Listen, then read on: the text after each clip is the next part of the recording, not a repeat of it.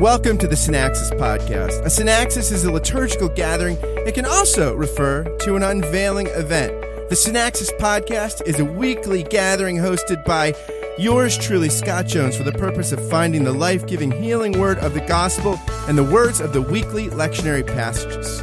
Join myself and a guest each week as we explore the lectionary text together. This is the place for gospel-rich, grace-saturated, and a properly worldly lens on the week's lectionary passages, all in 25 minutes or less. My guest is Greg Strawbridge. He is the pastor of All Saints Church in Lancaster, Pennsylvania. He's authored and edited a number of books, including The Case for Covenant Communion and The Case for Covenantal Infant Baptism. He also runs wordmp3.com.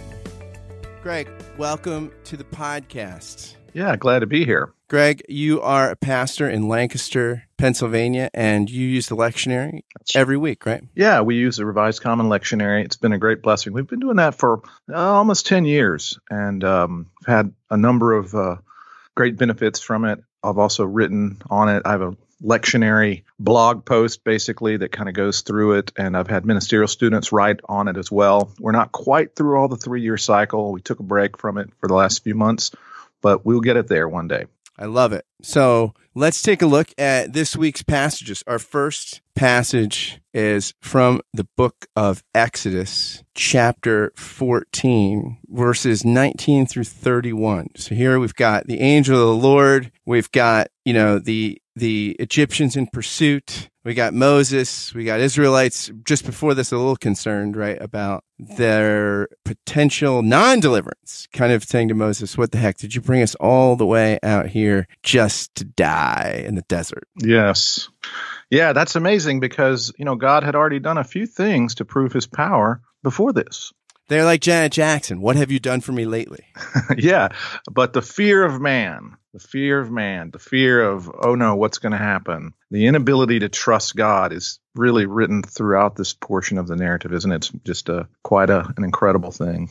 Yeah, and that's what's interesting too, right? Because our sort of modern conception of freedom, if we're free from certain constraints, we think we're free, right? But and on one level, even though Israel is more free, right? Because they're even though they're not in a completely sort of liberated state, they're not a new nation yet, and there's certain sort of ligaments and things like that socially that haven't connected. They even being though out to the degree they are from Pharaoh's reign, they're still not free. Like we could be, we could end a relationship and think, okay, well, I'm free from that now. But it's the codependent issues, the things that like maybe ruin the relationship, we might still be slaves to them, even though we've changed our relational location or our social location, right? Oh yeah.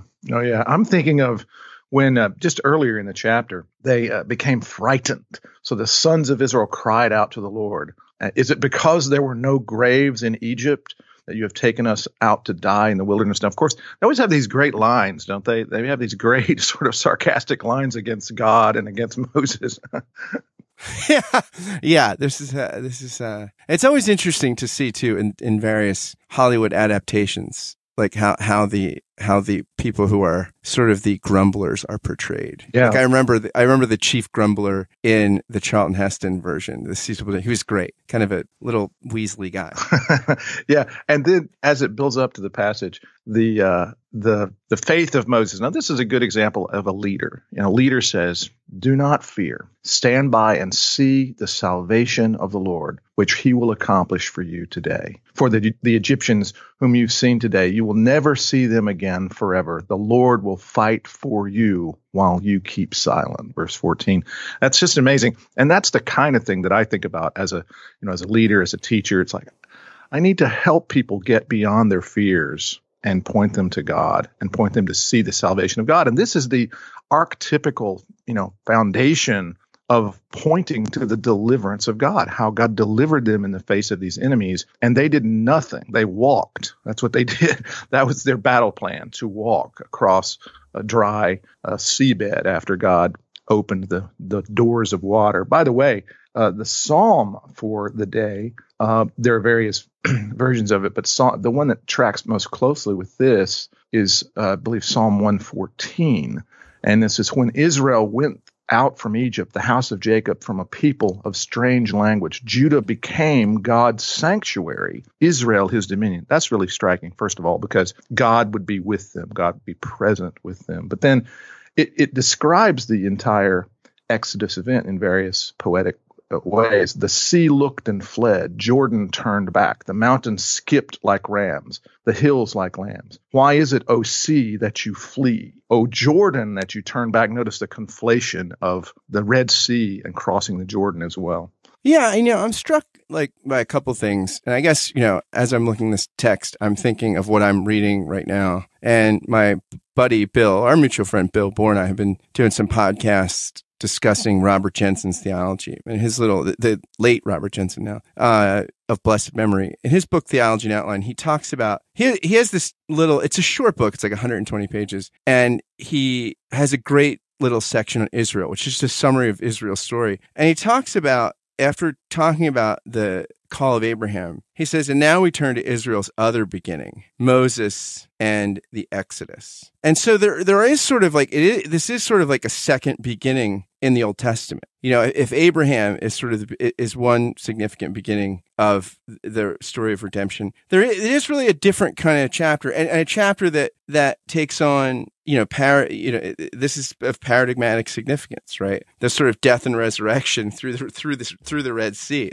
Going under the sea and coming and rising again. And also, Paul, 1 Corinthians 10, cites this as the parallel to the spiritual experience of believers. They are baptized and they receive the spiritual food and spiritual drink, 1 Corinthians 10. His point there, of course, is don't be like them in their unbelief, but it's certainly the case that this, the Red Sea is baptism. The Red Sea is connected directly to Christian experience in that way, and we're supposed to identify with the people that were in the wilderness as well as Paul would say, our fathers, talking to Corinthians. This is an identification of the church with Israel.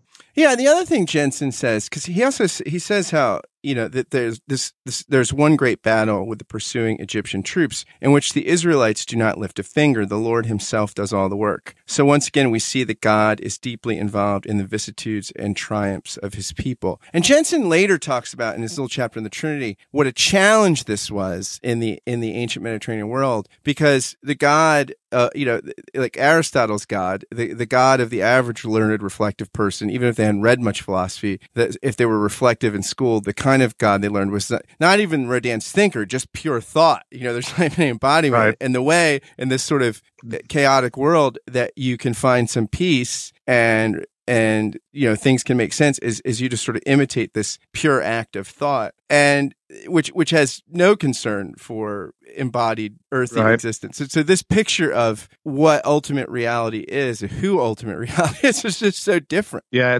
it's like God is not really, Yahweh is not really acting like the unmoved mover in this episode in Exodus 14. He says, I will fight for you. And by the way, I think that's another key, thematic thing, especially get into the prophets. They're always afraid of their enemies around them. And they have good reason to be at a human level. But the whole point is God can fight for you. And he does that. In the middle of the book of Isaiah, in the narrative section of Isaiah, right between the two big sections, that's what happens. Hezekiah goes to the temple, lays himself out, prays that God would deliver them. God does deliver them against all the odds. Sennacherib, he goes back and he's dead. His kids are dead. I think it's Sennacherib, but the Assyrian king at the time, he goes back and one of his kids kills him. He's at the height of his power, and one of his sons kills him, and that just pulls away the Assyrian threat against Judah. It's amazing because God is always saying, I'll fight for you. All those episodes, all those Bible stories always amount to that. David and Goliath. What was going on there? How could this little kid take out this giant? Well, he did, because God, David says famously, I am going to do this to show you, that is Israel, that there's a God in Israel, to show you that the Lord, the battle belongs to the Lord. So the battle belongs to the Lord is just the key theme, and it starts here at the Exodus. Then they'll raise their hands, say we'll meet all your demands, but we'll shout from the bow, your days are numbered. And like Pharaoh's tribe, they'll be drowned in the tide. like a lion. So let's move from the battle with the Lord doing battle for his people to his people doing battle with one another in Romans chapter 14. Yes. Romans 14, very instructive passage. I think we need it now as much as they did in the first century because we have so many divisions within the church. I like to call it the gospel of raw milk. I know people that, and we've got some dairy farmers in our congregation. This is a joke to us, but there are people that get so committed to some version of some health food version, some whatever. There's so many opportunities for division over non-essential things. And this is a great word for us. Basically, live and let live, I think is kind of what he says. Yeah, I've heard N.T. Wright. He did this course, I think, at Regent Romans in a week, and I listened to these tapes years ago. I did too. Yeah, I know that. When one listened to tapes, right? Like these were CDs when I got CDs, so they were slightly improved. But they were regular audio CDs, not MP3 CDs. And he said, I think he actually did some of this with Gordon Fee, and he said that for him, one of the whole interpretive keys to the book of Romans is in chapter 15, verse 5 through 7, where Paul says, "May the God of endurance and encouragement grant you to live in such harmony with one another, in accord with Christ Jesus, that together you may with one voice glorify the God and Father of our Lord Jesus Christ. Therefore, welcome one another as Christ has welcomed you for the glory of God." Yeah. And that so much of the book of Romans, so much of the theology that is so profound is pointed at such a practical end. Yeah. That in the capital of the world, that these people belonging to Jesus, with some of a Jewish origin, some not, and some having different scruples about certain things, that they would together bear witness to the power of Christ Jesus to make a new humanity. Right. And it really is kind of a tough sell. If you're trying to persuade someone, here's the Messiah, and he's making one new humanity. And by the way, we're just fighting like cats and dogs inside the church over stuff like what days to observe and what to eat and what not to eat. It's kind of a hard sell to say, yes, Savior of the world. Like, well, I'm not sure you're saving us from much. We already are like that. We can already fight with our Scythian neighbors and our, barbarian people and so forth. We can already do that. That's not going to help us much. We need a salvation that brings us into shalom, unity, peace. Yeah, it's interesting, too, because Paul talks about different things about food and calendar issues and actually, the people just bearing with one another and that live and not live. Do you think that some of the reason why this is hard is less concern about the person's moral well-being or spiritual being and more about anxiety and control? Well, I think so. I think culture is part of that controlling mechanism, right? So you get into a culture and this is the way we do it. Some time ago, I was in a church with a lot of folks that were very much into health food, we'll just say. And so one of the parents, and these were godly folks, wonderful folks, but they had a kid who was like 7 or 8 years old. They went out to a restaurant one time and they looked over and they saw someone eating bread. And they were eating just white bread, just ordinary bread, not wheat bread. And so the kid looked up to his parent and said, "Are those people non-Christians?" Because they were eating white bread instead of wheat bread. Well, that's what happens. I wanted to say something about Romans 14, though. I had a New Testament professor in seminary, William Larkin, not to be confused with Clarence Larkin, the great dispensational guy. But William Larkin was a PCA minister. He died some years ago of cancer. But he was a great New Testament scholar, and he pointed out that if you read the book of Romans backwards, you can really see Paul's purpose. And if you read it backwards, you end up with that chapter 15, accept one another as God and Christ has accepted you. That's his entire, mission point. All of this stuff about justification and sanctification and the relationship of the church, these are all get to be in one body, live together, and don't let these things become a stumbling block for your unity. Leslie Newbegin said that's how he read the Church Dogmatics too. He started backwards with the last volume. Maybe a lot of great books are that way. If you read the end, or at least read with the end in mind. I don't want you to tell me it's time to come home. I don't care what you say anymore. This is my life. Go ahead with your own life. Leave me alone. And let's, with the end in mind, go to our gospel reading. This is a great parable And it comes in an interesting series of text here in Matthew 18. So we come to Matthew 18, 21 through 35. The last Sunday's text was about confrontation in the church and when people sin against you. It's really interesting. The lectionary omits the parable of the lost sheep. Yes. Immediately before that. So it's kind of sad, because that sets it up, because the whole purpose is reconciliation. That's what he's driving home through all of this stuff. Let me make a comment about the whole context. The very first verse is the disciples come to him and say, "Who's going to be the greatest in the kingdom?" So the very first verse in Mark's version, it says they had a heated dispute, and they came to him and said, "Who's the greatest in the kingdom?"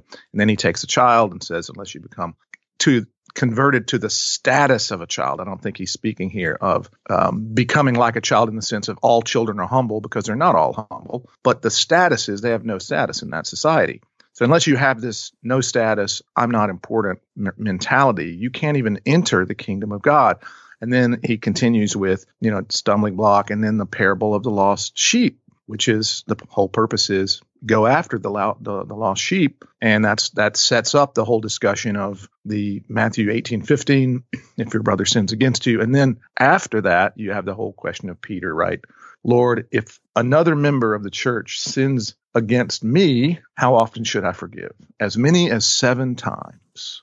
Yeah, and it's funny because Robert Capon thinks that Jesus is sort of doing a big setup here. That basically he thinks that the stuff on confrontation is kind of in contrast. He thinks he's being ironic, and then so after he tells this sort of prodigal sort of son sort of story with the sheep, then he says, well, if they screw up 3 times, then they're out, and treat him like a Gentile and tax collector. Which, what does Jesus get harassed for? Immediately before, a few verses before this, he admires the faith of a Gentile woman. He's got tax collectors following him. So it's sort of like, well, if after the 3rd try, treat him like one of the people I'm showing grace to. Capon thinks it. And then he thinks Peter's kind of being pragmatic. Okay, well, all right. I mean, that sounds a little harsh 3 times. What about 7 times? And then Jesus it's like a gambit in chess. No, I'm telling you, 70 times 7. Mm. And then he tells the parable of the unforgiving servant.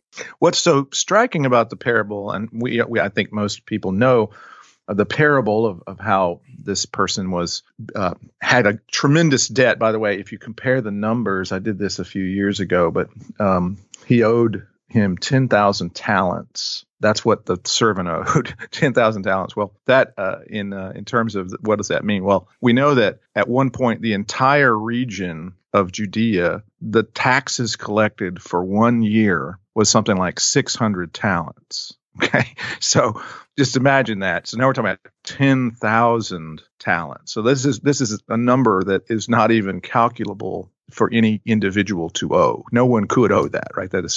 It couldn't be. This is so saying, yeah, there was this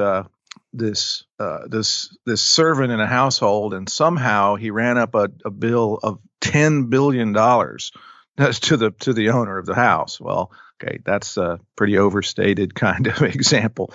It's hard to run up a bill of $10 billion. That's going to be what are you going to do to get $10 billion? So it's this outrageous number. But then the other side, you go bankrupt with a lot of hotels. Yeah, well, right. Who can do this, right? That's the idea. But then, the comparison is 100 denarii. That the slave owes, the guy that's in $10 billion worth of debt is owed 100 days' wages, which is, enough. Like if somebody, if it's okay, let me give you 3 or 4 months. Somebody borrowed from me 3 or 4 months paycheck. Well, that'd be substantial money for me. It would hurt. It's not like there was nothing there. It would hurt a little bit, but it's still, in comparison, ludicrous, right? It's a ludicrous comparison. And yet he can't find it in himself to forgive that. Even though this debt that's insurmountable could never, ever be paid in a million lifetimes is totally forgiven. He can't forgive the relative small amount. Again, I think the numbers are very interesting because 100 denarii would be an important sum of money to just about anybody in the first century world, especially among the poor. But it wouldn't be so much that you couldn't deal with it. But 10 1,000 talents is not even attainable. You can't even get there. The Romans couldn't even get 1,000 talents out of the whole region, which includes the temple and everything else. So for a year. So this is again a striking comparison.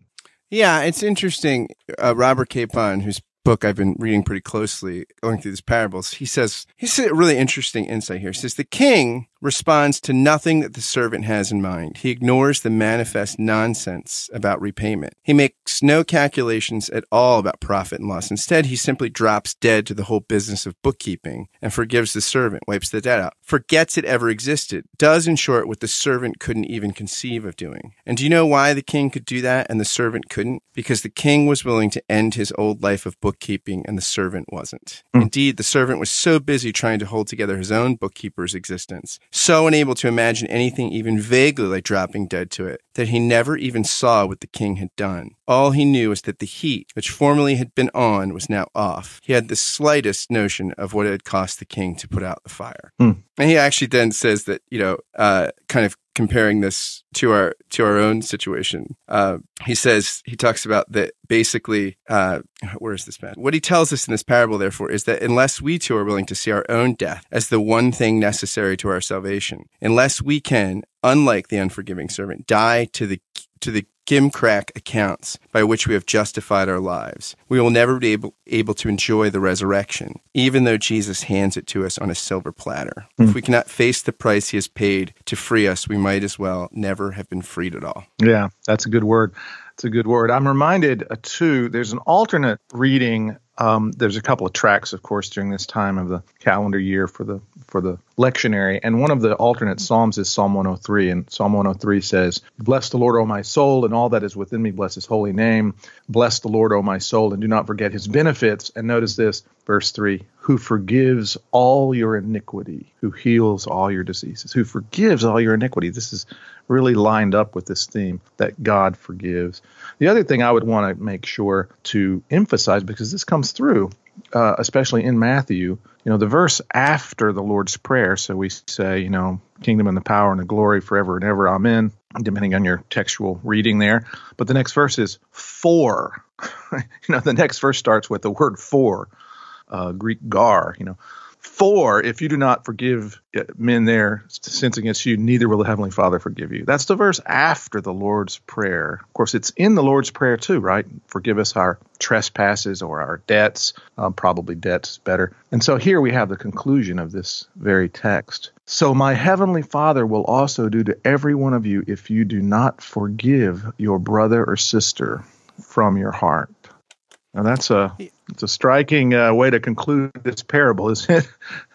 Yeah, and I think that it's interesting. Capon says at the end of that chapter, he says, there is only one unpardonable sin, and that is to withhold pardon from others. The only thing that can keep us out of the joy of resurrection is to join the unforgiving servant in his refusal to die. And I think the reason we do that, like you're saying, is that we refuse to die, because when we, it's sort of like clinging to a wretched form of life, like a zombie kind of existence. When we sort of apply the law sort of horizontally to other people when we've received the gospel vertically from the Lord. Yes. Well, and I said this in my sermon this past week, which I preached on the previous passage of Matthew 18:15 and following. But I was privileged to hear a researcher on forgiveness. His name is C. Everett Worthington. He's widely available online, C. Everett Worthington. And he's one of the world's most foremost researchers on forgiveness. And he's a psychologist. He's done a lot of clinical work on it. He's done a lot of statistical work to decide, to discover and to figure out what helps people get peace in terms of the process of forgiveness. And he actually has some manuals online that you can just download for free that you can work through for forgiveness. And he says that it's very clear, the research is saying that if you work through a process for forgiveness, despite the atrocity that was done to you, that if you work through a process, and oftentimes with other people, you can get peace through forgiveness. And he has the data to back that up, if you will. Again, you can check him out online, C. Everett Worthington. And it's very fascinating that, we just need sometimes time and process and other people around us to just keep pointing us in the right direction. And as we work through things, then forgiveness and peace can come. And I would like to offer that hope just to people to say, don't live in your bitterness. Don't live in your resentments. Seek to be freed from that. Yeah. In grace and forgiveness, there is true freedom. Yes. Hey, thanks, Greg. Thanks for doing this. Yes. Okay, brother. Take care. God bless, my friend. Thanks for listening to the Synaxis podcast. If you like what you heard, please go to iTunes, give it a rating, write a review, and subscribe, or pass it along to a friend via email, or say something about it on social media. All of those things help so much as we're just getting off the ground. Thanks again to my guest, Jason Micheli. You can follow Jason's exploits at tamedcynic.org and check out his podcast, Crackers and Grape Juice. Thanks to Greg Strawbridge for being my guest today, and thanks again to you all for listening. Until next time, fare thee